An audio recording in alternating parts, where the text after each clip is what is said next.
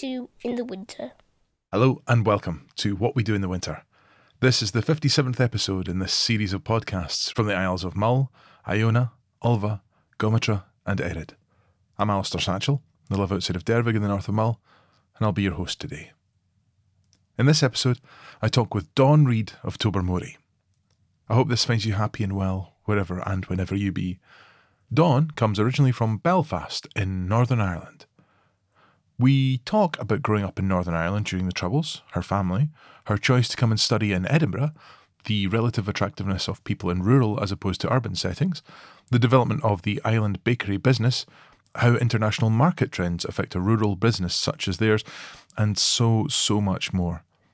Dawn and I were able to record this at my house when COVID restrictions were lifted. Towards the end of the episode, Dawn goes into more detail on some of the darker parts of life in Northern Ireland during the Troubles, so just a wee heads up so as not to cause any distress about that. Without further ado, I'm absolutely delighted to pass you over to Dawn Reid.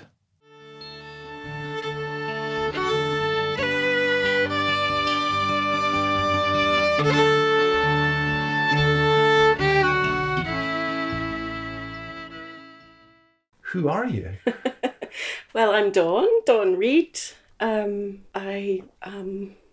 don't know what to say. I'm Dawn Reid. That's a good enough answer. I'll take that. 10 points. What is the capital of Uruguay?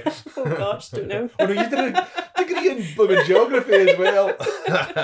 Do you know? Montevideo. Oh, right. That's because I'm an arsehole. So you're Dawn Reid. Where are you from originally, Dawn? I was born in Belfast in 1972. So I grew up there, all my childhood until I was 18. Right. When I came to Scotland to study.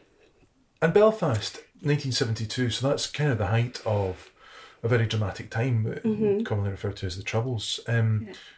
Growing up in that situation, were you conscious of, this is the daftest question anyone's ever asked anyone ever, but were you conscious of the nature of the Troubles? Yes and no. Yeah. Memories of my childhood rarely have elements of politics or trouble in them. My childhood was much about family life, family-centred. I think all of the politics that were going on did kind of interject at times, but day to day, no, not really. It's not maybe that we weren't conscious of it, it was just that they weren't remarkable to us and it's normal. Yes. It's only later when maybe you're a teenager or when I was a late teenager and brought friends back from Scotland or England to visit and they were a bit taken aback by things they saw, which I wouldn't have batted an eyelid about. What kind of things were those? Armoured Land Rovers with either police or army checkpoints, guns on, armed men carrying guns. Although by then it was starting to sort of roll back a little bit. Yeah. But, I have quite fond memories of, my mum and I and my granny, my mum's mum. We'd quite often have a Saturday morning in town. We just call it town. Yeah. So like the city centre. So usually my dad or my granddad would drop us in the car. We'd get out, and then it was just to the shops really. Like Boots, Marks and Spencer, C&A, all the classics, all those places. And to get into the sort of shopping streets, which the main one was called Donegal Place, I think. Mm-hmm. When I was a child, although I think it had gone by the time I was a late teenager, you would have to go through a checkpoint to get into the... Really? Yeah. And it's funny, like, you just accepted it just the same as you accept going through airport security now. It was a similar kind of thing, except not having an X-ray machine. So there would be... quite often it was women in... I think there were RUC uniforms, but it may have been a kind of subsection of security forces manning these checkpoints, and they were sort of sheltered because it obviously rained a lot in Belfast, and they had like wooden floor, and you filed in, and I can really remember the noise of. It's like wood raised above tarmac, so it had that hollow sound. I know what you mean. And you just sort of file through. Ladies have to show their bags. they looked into their bags and they had a wee sort of, I don't know what it was, a sort of stick that they, shoved into your bag and waved around, and then if it didn't beep, you went through. Yeah. And the same at the doorways for all the shops, like Boots. All the main sort of chains, smaller shops wouldn't have had them, but you'd have to go through the same routine in all the shops. And then once you were in, you did your shopping. Gosh, and so what was the centre of Belfast like in those days? Were there any special treats you'd go to for like street food, or like was there a donut stall or something? What was? Oh, the one thing that I remember that's sort of maybe unique to Belfast at the time was a sort of, it was called Mickey Marley's Roundabout. And it was a man, I don't know if his name was actually Mickey Marley or if that was his grandfather or his father, or I'm sure it was a real person at some point. And I can't remember if it was horse drawn on a trailer or if it was brought in on a car, but it was just like a little small fairground roundabout for kids to go on. Lovely. I don't know if I actually ever rode on it, but it was there all the time. It was like the bumblebees in Dunoon. The ladybirds actually in Dunoon. Were they floating things or? That was a wee carnival attraction thing that was down the front by the bouncy castle. Yeah. I think there is a song called Mickey Marley's Roundabout. I'll see if I can find it. And that's awesome. Yeah, I'd love that. Yeah. So growing up in Belfast, in terms of being a child and fun things to do and communal things to do, what were the kind of communal experiences and what were the big spaces that you'd go to and do things in? Well, I mean, we lived in a quite a suburban place. We lived in an area called the Hollywood Road, as in spelled Holy, not Holly, but pronounced Holly. So it's not like LA, Hollywood, but yeah. It was kind of at the end of like the very outskirts of Belfast. We were very close to rural spaces, and there was quite a lot of still undeveloped land, especially the first street that I grew up in was a sort of cul-de-sac, and there was a lot of fields and bramble bushes, although I don't think we called them brambles. I think it was just blackberries we might have called them. So we had quite a lot of freedom. The kids on the street, we all had bikes. There were the Adaires, the Gardeners, we were the Simpsons and Johnsons and Hamills. Right, okay. Hamills they came late. They had ice cream vans. Ooh. They had stockpiles of sweets. It was like quite exciting. Hiya, pals. Yeah. But it was like the 70s, and we had choppers, and I had a Triumph 20 bike, which wasn't as cool, but yeah, we used to race up and down the street and all sorts of stuff. What was your favourite sweet from the Hamills? Was it the Flying Saucer? Was it the Sherbet Dib Dab? Oh no, the Flying Saucers I hated them. Right. My dad's mum used to buy us a bag of those and think she was giving us the world, and I just hated them. And you'd have to go, thanks, Franny. Oh, the way they stick to the top of your mouth. Oh, it's great. Yeah. No, I don't remember actually eating many of the sweets. I just remember clocking them and thinking, wow. That's amazing. How do you feel about biscuits now? Fantastic. But we used in the summer holidays, we would we'd be given a couple of, I suppose it would be 10p or maybe 20p later, and you would walk up to the garage, filling station, which had all your sweets and an ice cream chill. And in Northern Ireland, the ice cream makers were called Dale Farm, and they had their own type of lollies. And were they nice? Yes, they were amazing. There was pear-picking porky, which was like it was a frozen pear juice. Not juice, I'm sure it was just flavour, but that was tart. Good. Oh, it was sweet and lovely, really nice, like a pear drop or a white American hard gum type flavour.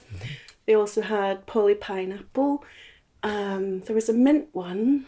They all had like really cute illustrations on them, like a mint choc chip, and a giant bar, which was just a sort of slab of ice cream with a stick in it. That sounds amazing. So it was, it was local confections, I suppose, rather than big global corporation ones. Well, this takes us into a very, very important territory.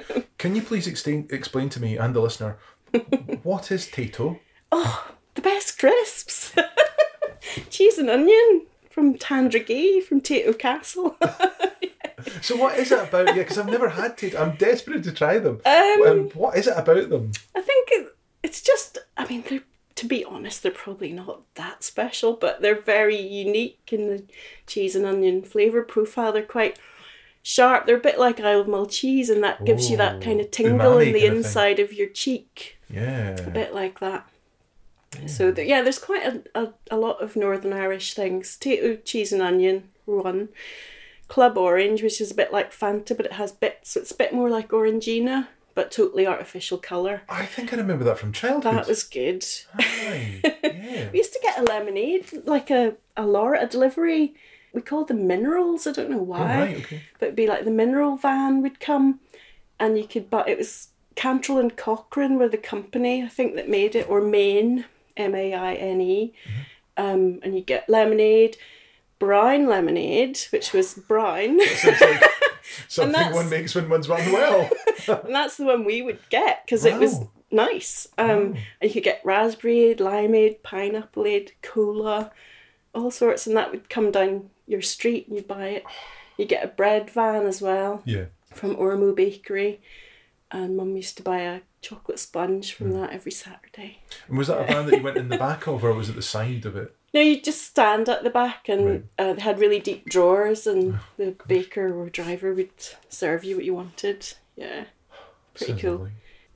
I was a little bit shy, very shy actually as a young child, but I continued to be quite reserved and quite unadventurous and quite scared, I think, of putting myself out there too much or going out of my comfort zone. Like a lot of my friends would have gone to gigs, like my friends went to Pogues gigs, and were always at New Year's Eve, and I was always far too scared to go because I don't know, I'm sure it would have been fine, but I mean, they would drink a lot, and there would be some tales that I wouldn't want recorded, but whilst I thought, they've had a great time, I was always quite, a bit wobbly about it. So I never went to any concerts or gigs. Not that there were that many in Belfast. Well, there were, but you wouldn't have got the biggest names. Your parents, where had your parents come from? Well, my mum and dad were both born in Belfast. I know less about my dad's family history beyond sort of that generation. Although I think my dad's understands that some branch of the family were Scottish originally, which isn't surprising because I think quite a lot of Scottish families moved to Ulster at various points in history. But from what I knew, they were all in Belfast, that side of the family. My mum's father was born in Fulham in London, and his family had originally come from Norfolk before that. Wow. His mother had been Joan Collins' housekeeper when she was a young starlet. Gosh. She worked in service for big, well-off people. I don't know much about his father. So my granddad, Jim, he joined the Navy and was stationed in Belfast for a short while before he went off on that active service. And that's where he met my granny. While she grew up in Belfast, was born in Glasgow, and her family were all Glaswegian. Right. Yeah. Oh. All from Govan, and I think her father moved to Belfast because he was a shipbuilder, and he went over there for work. Was one of my next questions was, what were you aware of in the connections in terms of shipbuilding? But we'll come on to that in a second. But you said your dad, earlier on before we were recording, you said your dad is the 9th of 9. Yes. And not the 7th son, never 7th son. Iron Maiden reference. But, what was it like having presumably quite a large family around you? Yeah. Well, it's funny because we grew up much closer and seeing a lot more of Mum's family, which I think is common because I think the Mum's family tend to be more involved often. Yeah, Dad, he was the youngest, so I think a lot of his older siblings had already left home, but they lived, my granny lived in the same house probably since she got married. And it was like the sort of house you see on Coronation Street, like a red brick Victorian terrace. Lovely. With an outside toilet. Oh, wow. 3 bedrooms. In fact, she didn't even have a bathroom put in her lifetime. She washed in the kitchen sink or something? They had a tin bath in front of the fire. So they had a front room and a back room. I think she called the front room was the parlour. Yeah. Which had war glass in it because it was all sort of warped and it had been replaced during the Second World War. And her front room, it had glass cabinets with all her sort of treasures in them, and because she was a war widow, she was the most loyal royal follower and lover you could. I mean, I know many people I know and love aren't very keen on the institution of monarchy, but my granny loved it. Aye. And she actually attended the Queen Elizabeth's coronation as a war widow. Wow. I think they invited 100 war widows from the whole of Britain. She didn't actually get into the abbey, but she and my auntie Edie, I think it was, went with her. Right. Because it was told to me many times about wonderful how proud she was. Elizabeth was lovely. And my granny was called Elizabeth, and her nickname was Queenie. Everyone called her Queenie. My dad still refers to her as Queenie. Oh, that's lovely. And she was born in the same year as the Queen Mother. Right. So there was a lot of royal appreciation on that side of the family. Yeah. What did your parents do for work during the time? My dad... Because they're both still with us, haven't they? Yes, they are. Dad, most of his working life, he worked for what was then known as Short Brothers, and it's now Bombardier, and it was an aircraft factory. He was a fitter, I think, and he would make parts and fit them to planes. They had their own planes originally, the Shorts 330 and the Shorts 360. They're like wee teapots. Mm-hmm. But they made the engine cowls for Boeing. Right. And they made wings for Fokker. Wow. And I think they also made a few military-related items, missiles and things. Although that was a bit more secretive. I don't think Dad had much to do with that part. Or was intimately involved but never said anything. No. Yeah. And he ended up being an inspector, but I don't think he enjoyed that very much because I think he preferred working with his hands and making things. He would be one of the first people they would go to if they'd drawn a new part or prototype design, and he would make it so that they could see how it worked and that sort of thing. I'm hearing a bird outside, and my dog's listening to the bird outside. Out her ears. Yeah, so he worked there. That was, there were Shorts and Harland and Wolff, which you've probably heard of, were the main sort of East Belfast industrial employers. There was a lot of kind of workers' houses, and there'd be big influx into those. They were right next to each other. Right. In and out. They'd go in. I think Dad started work at 7 or 7:30, and he would be home by 4:30. So did you see a lot of him then as a child? Well, he'd come home, just after us getting home from, or shortly after we got home from school. He'd be home before Mum. I mean, Mum didn't work until I was about 9. Yeah. But after that, she had various jobs in retail. Did she enjoy them? Oh yeah, she's very sociable. But I think her last job she worked for NIE, Northern Ireland Electric, which is like the Scottish Hydroelectric equivalent. So initially she was sort of in the showroom selling fridges, microwaves, all that sort of thing, but then she got moved into sort of credit control where people come in to help pay their bills, and there was a lot of confrontation and unpleasantness. Yeah, of course. Her job was in the city centre, so she was often evacuated for bomb scares and things like that. But gosh. Yeah.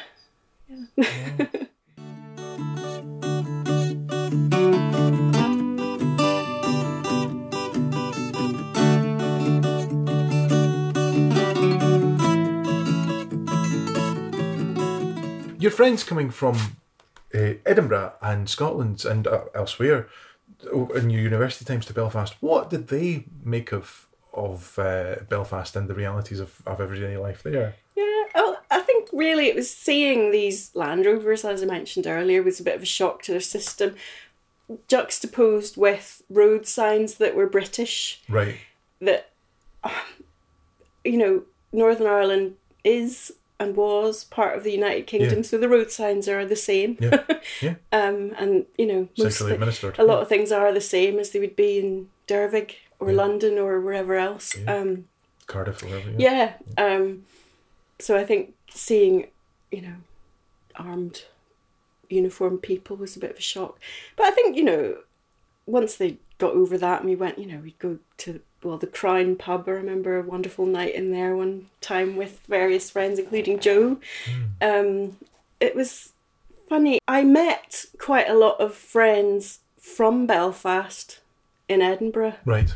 People I would never have met had I stayed in Belfast, strangely. Right. Who were Catholic, mostly. Not all, some were not. You probably read that book, Joan Lingard's book. I can't even remember what it's called, Through the Barricades or something. I didn't, but I know it. Yeah. Do you know, I read that book too, and it was as foreign to me as it was to somebody reading it in Glasgow. Whilst it was happening in my city, it wasn't in my part of the city. Right. And we lived in East Belfast. It was very, very almost exclusively Protestant. There were some Catholic families living in and around where we lived, and we knew who they were, and they were very accepted and everything. But we didn't live in sort of, it's hard to say it wasn't a ghetto, because it was exclusively one type of person. It's not something that was to the forefront of our minds because it was such a big area of same type people. Whereas actually quite recently, on a recent trip to Belfast, when I took Alison and Norman, and we had a weekend in Belfast a couple of years ago, and they wanted to see the barricades and Shankill Road and so on, and the murals and things. And it's not anywhere I'd ever been before. I was just as much a tourist there as they were, and it was That's really interesting. It's. I don't know what I'm trying to say, but it's different registers of being. You're in a register of kind of the immediate of everyday life. Yeah. And there's parts of Dunoon I've still never been to. Yeah. And Dunoon's tiny. And why would you? I know exactly. You go from your area of a city to the city centre and back, and if you have friends maybe in a couple other areas, you might visit there. But that was it. Yeah. But I met a lot of friends from the north side of Belfast in Edinburgh, and we'd go and visit them then once during the summer holidays and stuff, and that was great. Yes, really good. Oh yeah, I mean, when you asked me earlier about was I conscious of the Troubles and so on, yes and no. I do remember things like the news, local news being on, and Jerry Adams maybe, or Martin McGuinness being interviewed. Sometimes at some periods in history you could actually hear their voice, and then at other periods they were redacted, voiced by an actor and so on. But I mean, I can remember my granny, my mum's mum, or my mum and dad, well, probably more mum, they'd get very angry at what was being said on the TV and very agitated and so on. But growing up as a Protestant sort of cultural, I mean, we weren't religious at all, but in that culture, you don't ever really learn about a Catholic culture or a Catholic experience of life. And all the history we were taught at school was British history by and large. I didn't really know much at all about how civil rights for Catholics were severely curtailed, and it doesn't sound like a lot of fun, but I didn't really know about any of that until much later, through sort of making an effort to find out. So, whilst the IRA were no picnic, and they did carry out quite a lot of pretty horrific things, so did the Protestants, but, in my little world, they were vilified by my family, but there was no kind of perspective as to what their cause was about, why they were doing what they were doing. Unforgivable things.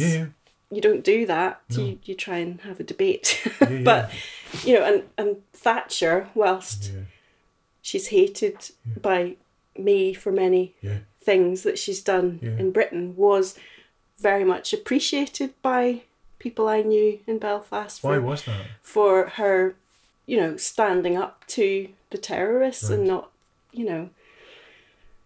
I'm not saying I agree or disagree, but she was formidable in face of that.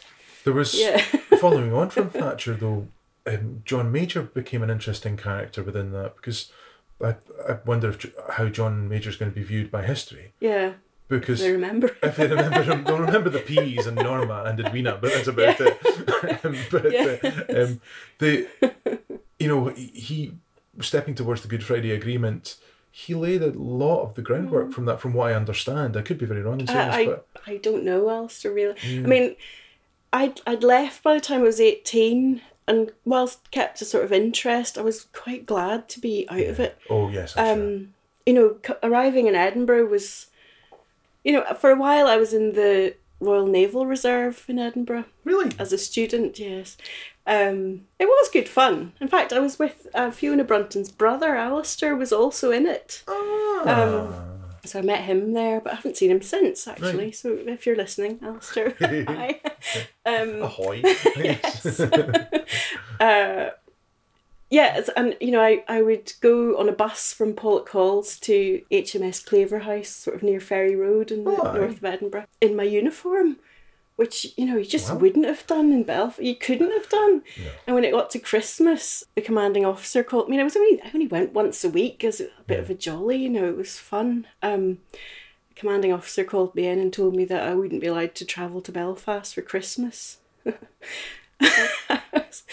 But so that was quite, I was like, what? Why? It's like, because you'd be a legitimate target. You've got an armed forces badge and, So what did you do? I just went. Because I figured that I probably wouldn't have been a high target. High bounty. Exactly. We got her, finally! Yeah. But I think, from the Edinburgh perspective, it was a much bigger deal. And in the summer, I went and attended the Royal Navy Reserves in Belfast, which was much more fun. Wow, what did you get to do there? Oh, we actually got to go on boats there. In Edinburgh, it was all about marching up and down and drill and drinking, learning the ranks and things like that. Okay. Lots of drinking, which way to pass the port, and that was fun. That was really good fun. You got a daily rum ration. But I got a lot of teasing from my friends for being in it, so I didn't last. But yeah. Well, we're in Edinburgh. What took you to Edinburgh? For a long time, as a kid, I wanted to be an architect, and that was sort of the direction I was heading in for most of my career plan type thing. What does that word mean? I don't know. But then I struggled a wee bit with physics, A-level, with the mathematical part, and I kind of lost confidence in that plan. And also, my parents were quite strict about what time I had to be at home and all of that. And I just thought, if I stayed in Northern Ireland for university, there are two very good universities there, mm-hmm. I just knew I wouldn't have the freedom and the life that I was hoping for. But my parents, I know, really were not particularly well off. They weren't poor, but they didn't have any spare. So it was very selfish of me, because I know that they would have preferred to have me stay at home, and it would have been much more affordable all round. But I knew better. So I was looking for, flying the country, basically. Yeah. Scotland, I'd only been to Scotland once before, I think. Twice, in fact. Both times to Butlins in Ayr. Oh, no way. On family holidays. There was a good swimming pool there. Yes. A very good swimming pool there, yeah. So we went with my dad's side of the family, a big group of us, and we had a great time. Nice. But I'd never been to Glasgow or Edinburgh. But yeah, I just thought, Scotland, it's not too far. It's sort of similar. London and England seem very foreign in terms of culture. Yeah. And obviously, I was thinking about the cost of living a wee bit as well. well, I'd applied to St Andrews and Edinburgh to do history of art because, well, apart from the fact I was quite interested in it, it was a subject that was not offered by any institution in Northern Ireland. Well, you have to go away then if you were to do that. Yes. Yes, my cunning plan. So that's what I ended up doing. I'd got offers from both St Andrews and Edinburgh, and I think I chose Edinburgh because a very good friend of mine was going to St Andrews, and I thought it would be better not to be in the same place. Totally agree. Yeah. And her sister had been in Edinburgh and had said you get it was to be brilliant. yourself. So yeah, I ended up there. Yeah. And it was history of art. Yeah. I toyed with the idea of art school. I went to see... You certainly would have done well. Well, I might have done, but again, it comes back to me being a little bit timid and a little bit shy and a bit lacking confidence. You certainly caught up anyway. Well, I went to see Belfast Art School, which is part of the University of Ulster, and you know, the people there were what you would expect to see at an art school, expressing themselves through in the 90s clothes and hair and piercings and tattoos or whatever. And at the time I would have been a Barber wearing lacy blouse type girl. Okay. And I just couldn't see myself fitting in there, although that was totally stupid. I wish someone had taken me in hand, really. But I think going to Edinburgh University and studying history of art, much as though I did really enjoy the subject, my peers on the course were not from the families of doctors, lawyers and so on. They were aristocracy. Oh, Christ. We were in tutorials with people who owned Rubens artworks and, you know, we'd be studying Rubens and someone would... Daddy's got that one. Yes! Unbelievable. I don't think my parents even owned an original painting, never mind a master, you know. Yeah. And again, I just didn't have the confidence to assert myself amongst them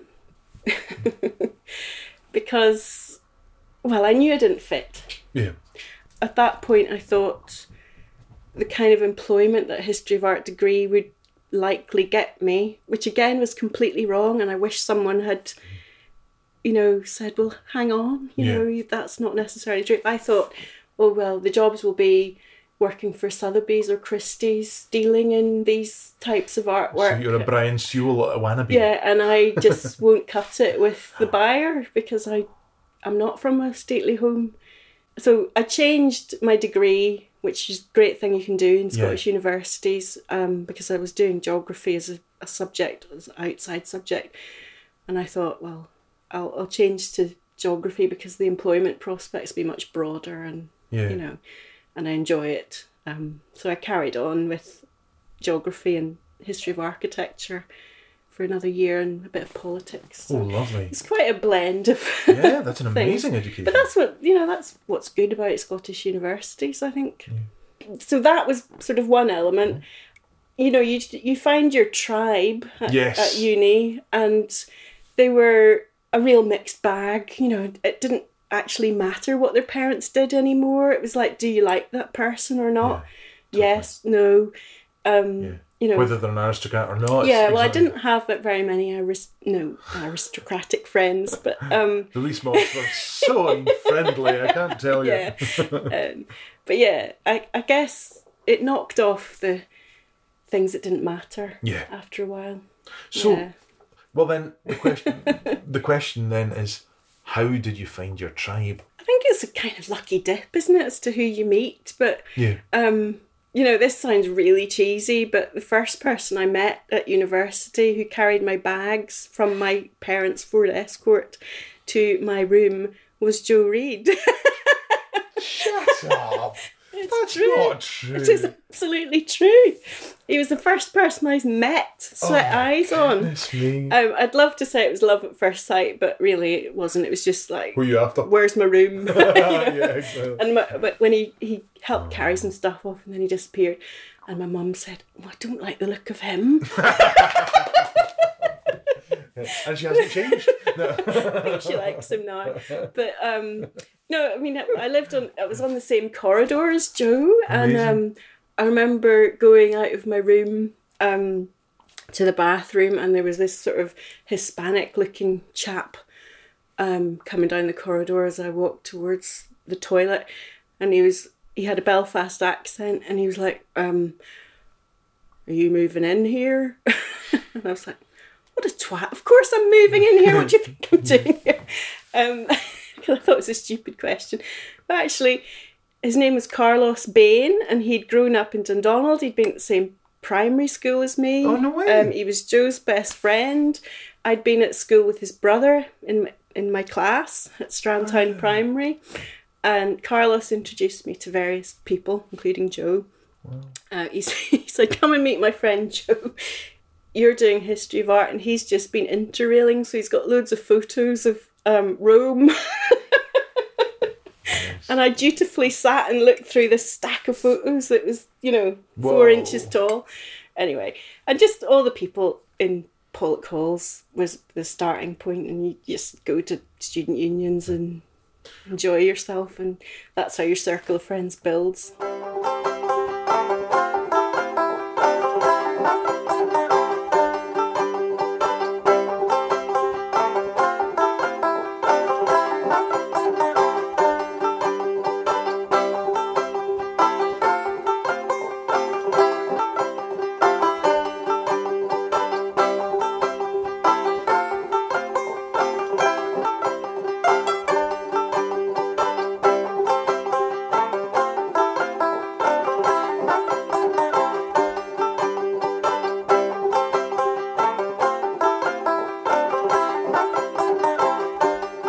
Edinburgh. Mm-hmm. You've got your pals. You've met Joe.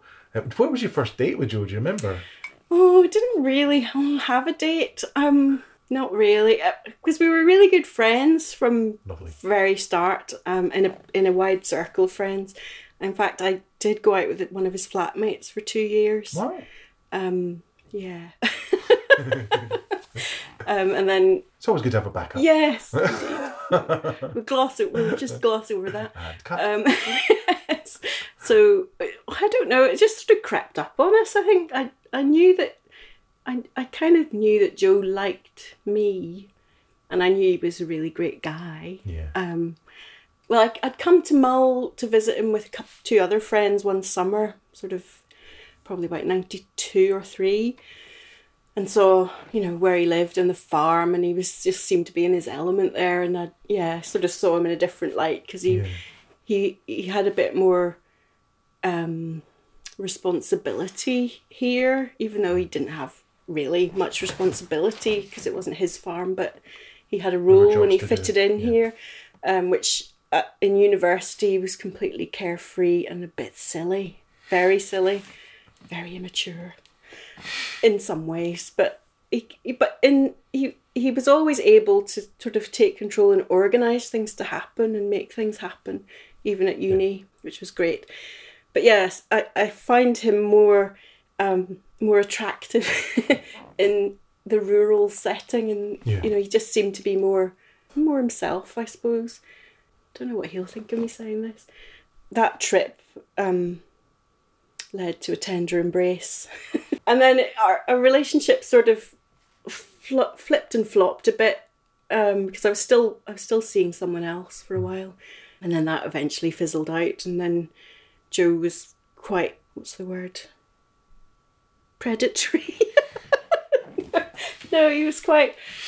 He made it clear that we'd quite like to have a relationship with me, but I was not quite ready for it at that point. So there was a lot of kind of false starts and things like that. I think it was growing up as the thing. Yeah, and it was what really kind of put us together was Joe was a year ahead of me, so he'd graduated and come back to Mull for my final year. I remember, I think it was October, and I'd had a night out with all my friends, and I really missed Joe. I just really missed him. Fantastic. He was missing. Yeah. And I just thought, I'm going to go and see Joe tomorrow. It was a Friday night. I took myself to the station. I phoned Joe. I said, I'm coming. I got on the train. I don't think he knew what I wasn't sort of going to, for any great plan or anything, but I just knew I wanted to see him. Yeah. And that I did, and we had a lovely weekend. We went to the Missionish Disco. Oh, excellent. I can remember Michelle being dressed up as a witch behind the bar. I didn't know who she was then, but I know now. And Alison and Norman were also there. It's the first time I'd met them. So yeah, we had a good weekend, and I think that was basically that's when it really started as a relationship. It's lovely. In 93, that must have been. Gosh. Yeah. What was the point when you chose to come to Mull? Well, it was a decision, but in a way it really just happened. Right. I remember, I don't know which month it was, but it was probably after Christmas 93 into the sort of spring of 94. And Joe hadn't got himself a job or anything in the intervening time since he graduated. I think he had been thinking about journalism, but he didn't, and he sort of thought about a PhD, but he didn't really know what he wanted to do. I think he just wanted to extend his time at uni until he knew what he wanted to do. But I think his mum and dad were kind of anxious for him to find a role because they didn't have a role for him at the farm. Oh, right. Okay. Because Garth and Brendan were enough to, at that scale, either to afford for the farm to support, and there would always be work for anyone that turns up at Scobrua, but as a business and financially it wouldn't have held 4 brothers or 3. Matthew was already doing his own thing. So at that time there was a bakery called the Crusty Cob, which I don't really remember, but the bakers were Welsh, Kate and Will, and they were retiring and put their business up for sale. You'd have to ask Joe, but his parents suggested to him that setting up a bakery or buying that bakery and running a bakery would be a good business. And he must have thought so too. And I just remember him ringing and saying, "This is what I'm thinking of doing. Would you like to do that too?" Wow. And, we'd sort of approached it from... That's a hard life. Yeah. Well, we didn't know. We just thought it sounded great. We thought, oh, yeah, cake. And, yeah, how hard can it be? I can make biscuits or, Wow. So he set about learning how to bake while I was still studying, and he sat in, he wasn't enrolled, but he was allowed to sit in on courses at the Glasgow College of Food Technology, I think. Brilliant. And the family had some contacts through the cheese business who ran bakery businesses in England. And I think Michael Fink also at the Western Isles at the time had some contacts which were helpful. I can't remember the details of who those were. But so Joe went and basically had a fast track apprenticeship as a baker. Wow. Learned the basics, and then set about. He would prove himself later. Yes. I'm sorry, I was struggling there. And we looked at buying the Crusty Cob, but we didn't have any money. Where was that? Was that in? It was what is now the Whale and Dolphin Trust building, next to what is now the Chinese restaurant. Yeah. It was the captain's table at that time. But they were asking tens of thousands. I think it was 75,000, but I could be wrong. That's a lot of money. And we didn't have. I had certainly no money at all. Joe had a small amount of money that his mum's mum had left him, but nowhere near that amount. So Garth had recently bought Leffen, where the vet's now based at the side of.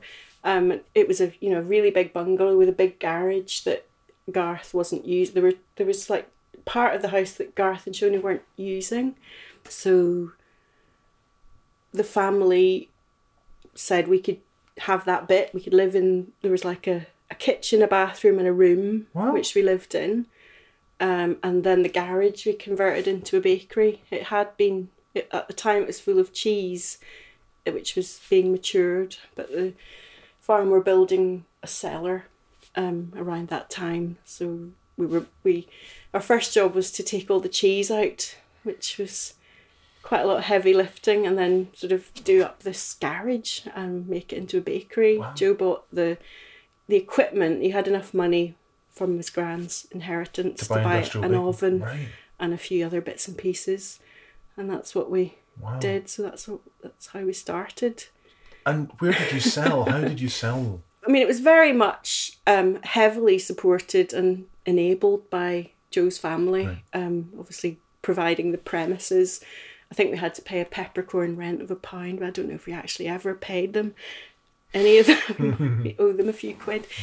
They, at the time, were doing liquid milk, not just cheese. So they were pasteurising and cartoning milk. I think you spoke to Chris about this. Yeah. And they had Margot Bryce delivering liquid milk right the way down to certainly Finnefort. I'm not sure if it went to Iona as well. It probably did.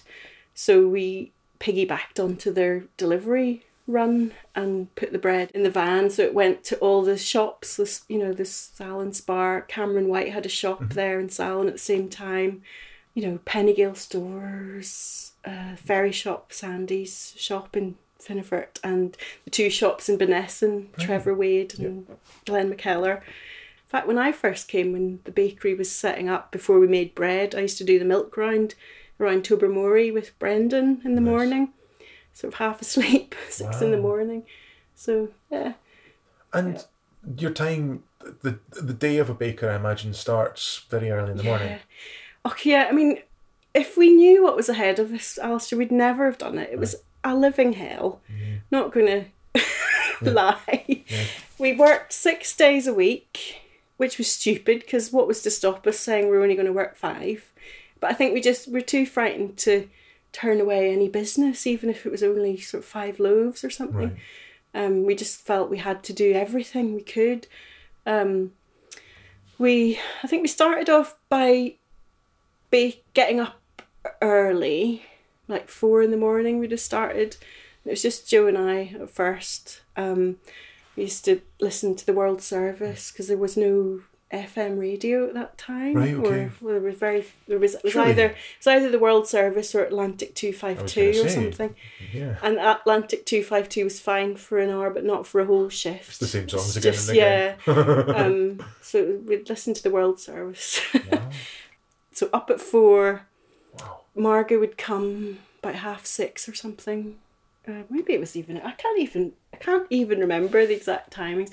But eventually getting up early wasn't early enough, and we used to do a night shift. So very quickly it turned to a night shift. And was it only just the 2 of you? At first, but not for long. Our first employee was Fiona McLean, or Fiona Itali, who is Alistair McLean's daughter. And she was actually a trained baker who knew what she was doing. So she came, the first thing she did was Christmas cakes that first Christmas. We took orders for them. We didn't have a shop or anything for our first 2 years, but we sold to the co-op. That's brilliant. You could do that then. Yeah.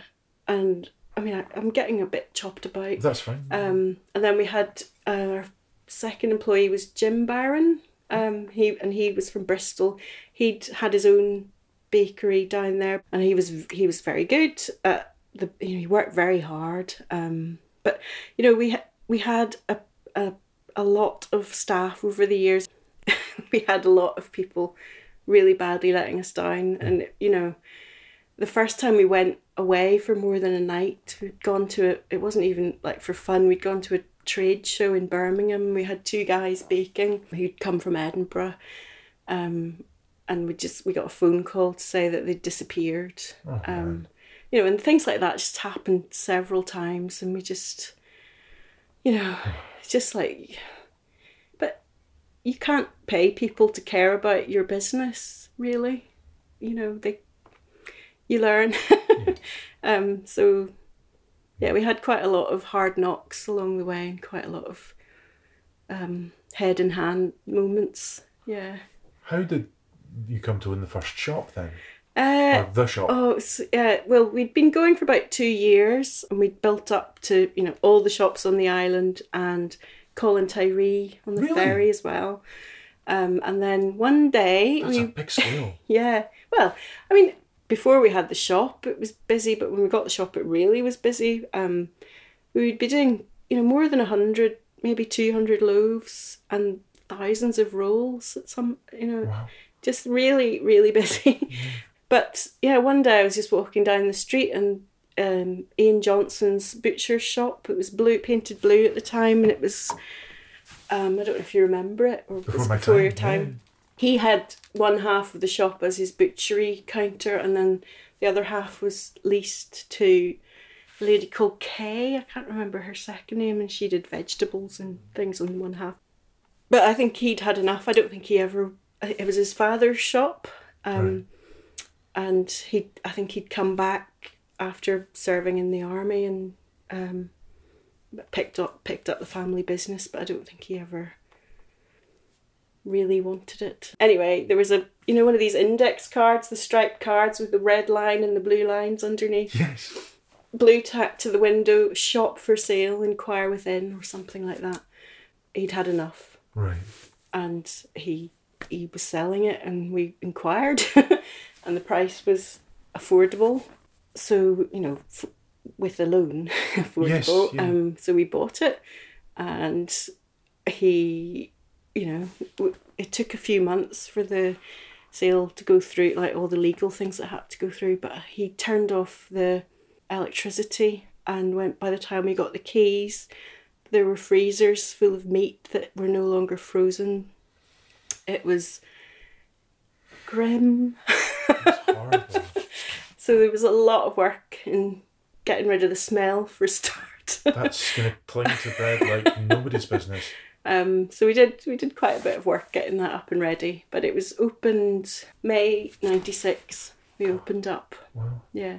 But that was actually brilliant for me because I had really struggled with night shifts and... Of course, you're a human. Being on Mull. I mean, I was 22 when I came here. We didn't see people because we were sleeping during the daytime. Yeah. It was particularly hard in the winter because we didn't see much daylight. Our only kind of social engagement was being in the Tobermory pantomime. Oh, yeah. Which was actually great fun. Yeah. And it was a way of meeting some people. But, I really missed people my own age. Joe's family were all great. But, I had a great sense of missing out on, what other people were enjoying. My friends were enjoying their first jobs and buying houses. By that time, we'd moved out of the room next to the bakery because it was too much like working and living all in one. We got a caravan, which was great. But those 2 years were just characterised by a lot of hard work and feeling like I'm not fitting in for me. Right. So having the shop, which became my kind of remit, domain, was great, really good, and it meant that I met everyone in the town. Yeah. And it was brilliant. I loved it.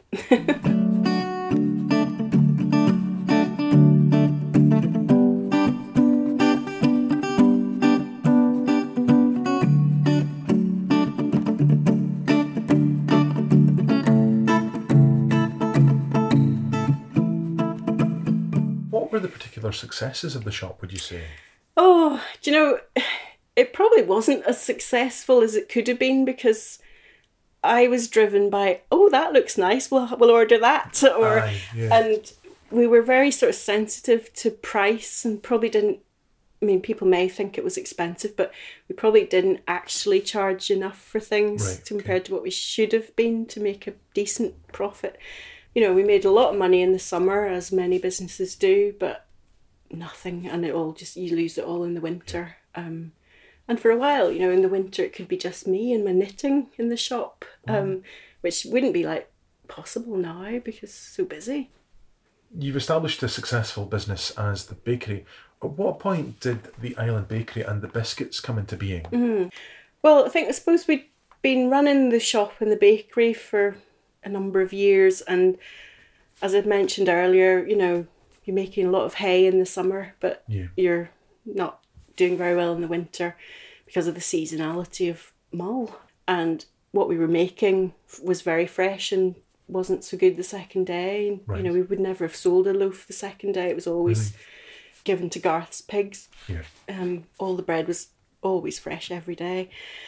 So we're looking for a product that we could make that could travel and would keep for more than one day, because there was a whole market out there that we could reach. And, being from Mull, I think we had an attractive proposition for people. People would like to buy something nice to eat from Mull, as they do with the cheese or the fish or other whiskey products from the island. So having the deli and seeing what was on the market to buy was quite a good insight, because I was getting the catalogues from all the wholesalers, UK wide, so I could see what was on the market really. And what worked, because the sales were there or not. Or just, what was missing, or what, where were the niches? Yeah.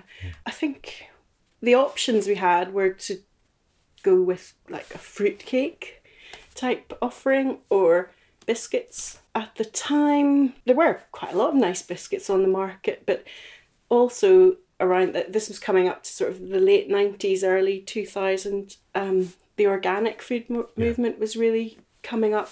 I mean, some would say it was maybe a bit of a fad and a bit of a fashion at that point, but if it makes a difference, it's making a difference. It's not always the right choice, because local food, whether it's organic or not, is probably a better option than bringing in organic from New Zealand apples from New Zealand if you've got apples here, but whatever. But all food choices have got pros and cons. Yes. But a lot of what was good about organic was appealing, and at that time the only real organic biscuit brand was the Duchy Original brand, which was well distributed and going well, and there didn't seem to be any other challengers in that niche, in that market.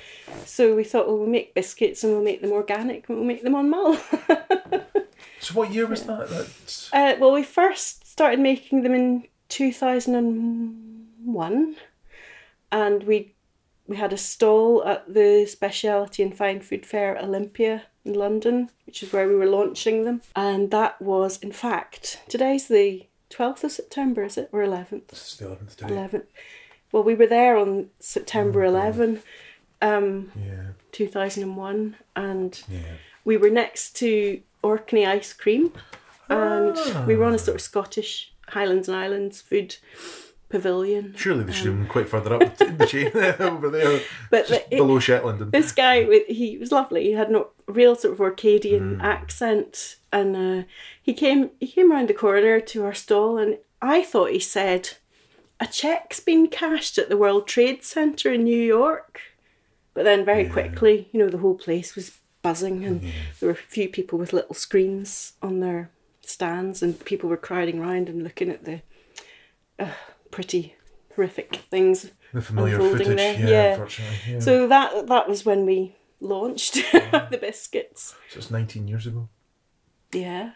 19 years. Gosh, what are you going to do for the 20th anniversary? Don't know. Hopefully it won't be marked with anything historically equivalent. Oh, God. Yeah. And I remember talking to you about it when first we met. How did you come up with the recipe for the biscuits, and what was the first biscuit? We did a lot of asking around the family, like particularly my dad's family. His sisters were quite good bakers. My granny had always been a really good baker. We got various people's family recipes for shortbread, and they were all pretty much, the shortbread has a formula of proportions of butter, flour and sugar. So that it's short. Yes, and some people add corn flour or icing sugar or rice flour or semolina and all sorts. So we just kind of, that's not my strength, that's Joe's, that attention to detail. I'm a kind of, that would be nice, kind of idea person. And the lemon melts were my idea. And are they the biggest seller? They are the best seller. But again, I can't say I came up with a recipe. I just thought a lemon biscuit with white chocolate sounds good. Make that, Joe. So he's the hard worker that makes these high flying ideas into reality. Although nowadays, actually, Fiona Itali makes these things reality from our highfalutin ideas. And we're much more organised about it these days, but yeah. There's a lovely science behind it as well, in terms of proportion and in terms of the economics of the marketplace that, I've always been interested. When we were talking, was it Christmas before last, and you're saying, oh God, the price of butter, because China's come into the market. Yeah, yeah. And that affects the chemical makeup of the biscuit and getting the balance right with the proportions and stuff and maintaining the same product. Yeah. Fascinating. Yeah, well, and making a profit as well, because butter, even in the co-op, it used to be 85p a block for years, and then, it's £1.70 now. Yeah. So, yeah. It's extraordinary. Yeah. But, with us, we did have quite a few years pretty bad financially, particularly because the butter price had doubled or more, and our prices are fixed for the period of a contract or a catalogue, so you can't change the price of your biscuits every week, and so...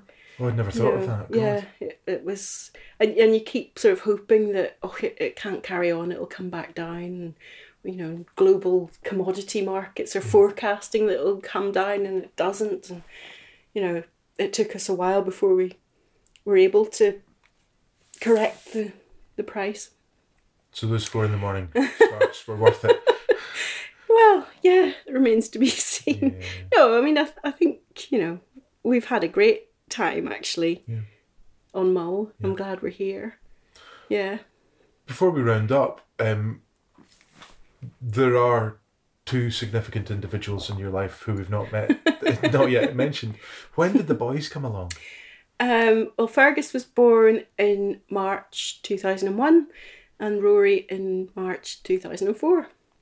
So, and were you in the house by then, or were you still in the caravan? Or? Yeah, we moved into the house in Christmas 1999. Okay. So, yeah, had a gentle warm-up of the house before the kids came along. That's lovely. Yeah. Yeah, gosh. Yeah. And the house, was it built by... Should we leave this one? How was this built? Was your house built by another member of who's done the podcast before, shall we say?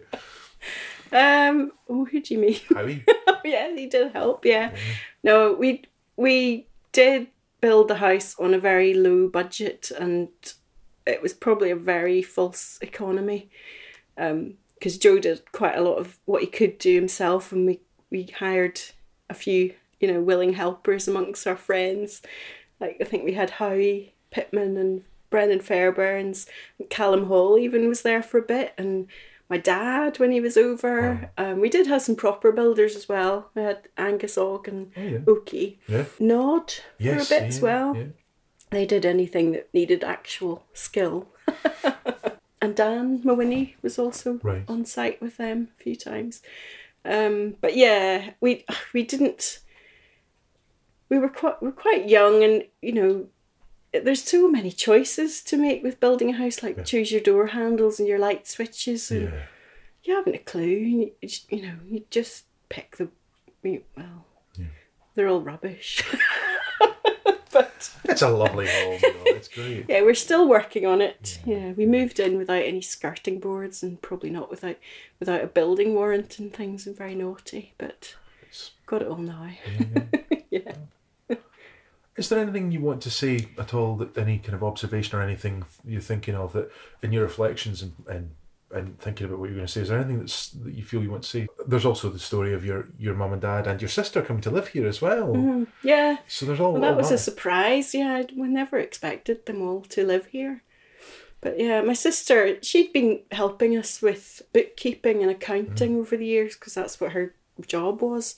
She had Sophie, and Sophie was born prematurely, very early, Cole, and I think Lynn was looking at the prospect of sending her to a big school in Belfast, and seeing, the small class sizes here and the attention that she undoubtedly did get when they did move was a real pull for Lynn coming. So they moved over here when Sophie was 3, and she's 20 now, so 17 years ago. And she's successful in her own right. Well, she's working in the biscuit factory now, which I'm not sure is her dream job, but she likes it enough, I think. Yeah.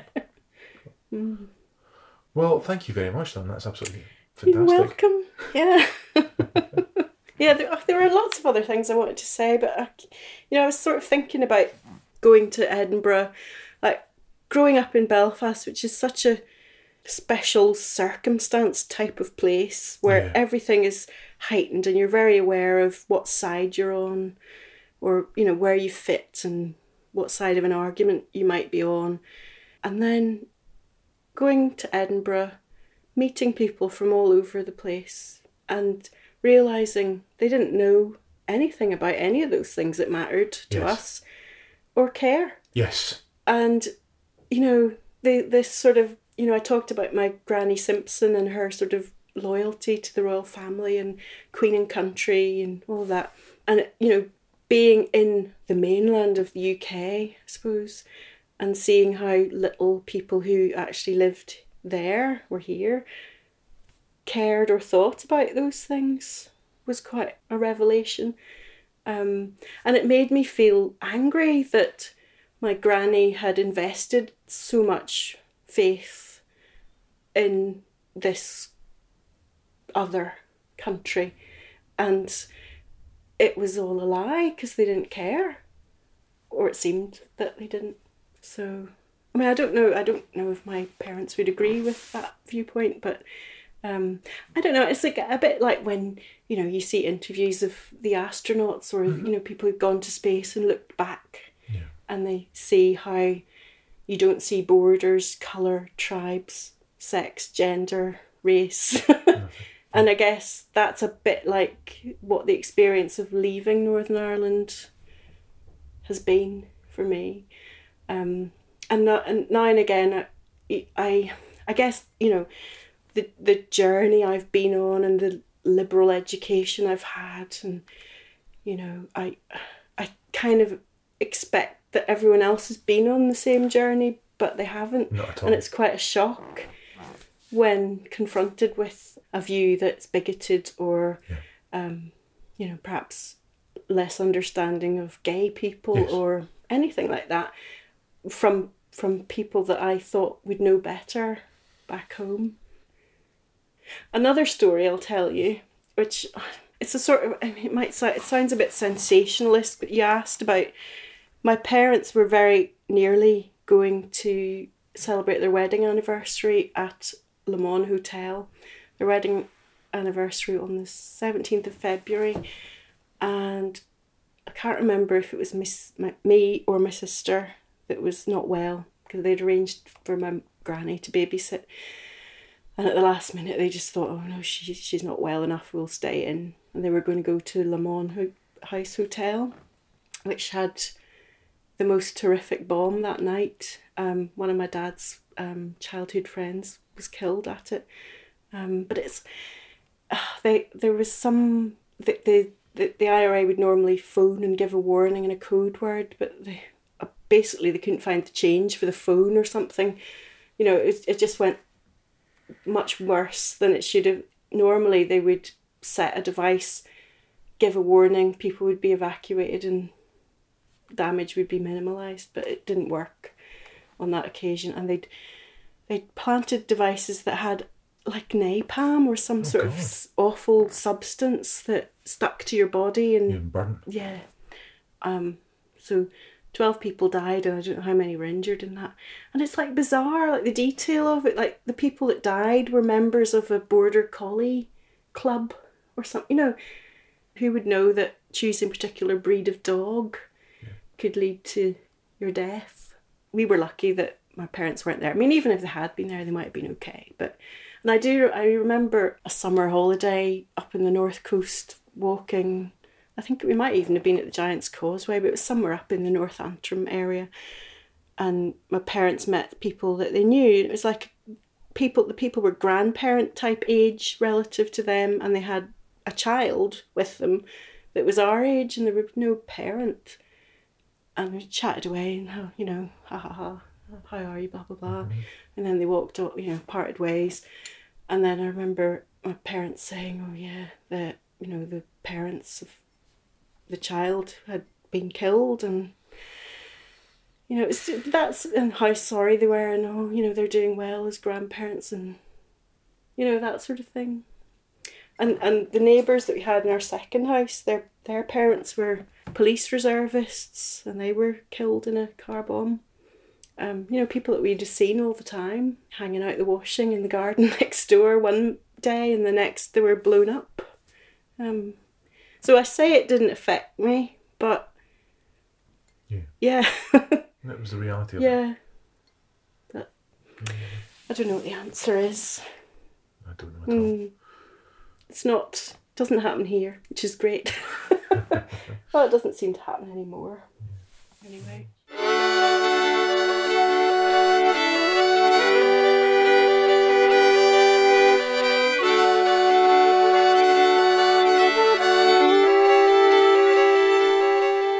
Thank you so much, Dawn.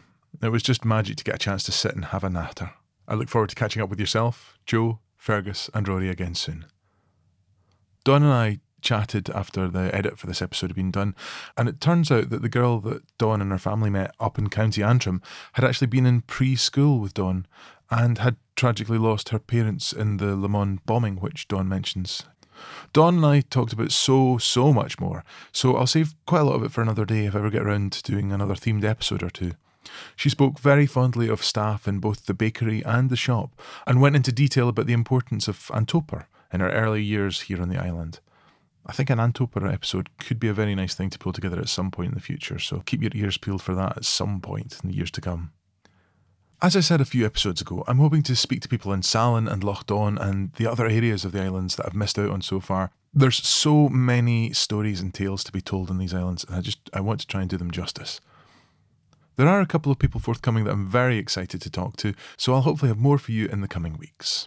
Thank you to everyone who came along to the Sports Live event the other week. That was it was just lovely to be together and to hear all of those tales. Again, there's so much more to be found out on all those fronts. I think we just skimmed the surface. Thank you so much to Hugh Dan McLennan, who put so much effort into the Shinty section. That was really something. So thank you so much, Hugh Dan. The event is still live on Facebook, so if you want to catch it at any point, it's there for you to dip in and out of as you wish. Now, if you wanted to support the podcast, please feel free to click on the donate tab on whatwedointhewinter.com, but obviously don't worry at all if you can't or don't want to. I'd much rather that you listened and went on a kind of adventure with us than not. And on that note, thank you so much, of course, to our monthly supporters. Needless to say, if you're a monthly supporter and you find yourself in a different circumstance and not able to support the podcast anymore, don't worry in any way, shape or form about this. I totally understand. It's a constantly changing world. As ever, if you're a listener and you wanted to leave a star review on whichever platform you use to listen to, I'd be really grateful. It just helps spread the word about the project and makes these stories more available and to more and more listeners. Thank you to listeners in Australia and New Zealand for leaving reviews as well. Although we don't see them in our iTunes store here in the UK, you can see them online, so thank you so much. That makes a really big difference. As ever, thank you to all of you who reach out to say hello. It always makes my day to hear from you. Thank you for listening. I hope life has been kind to you, and I look forward to catching up with you again soon. Take care wherever you are. Mōrentang. Shinakate.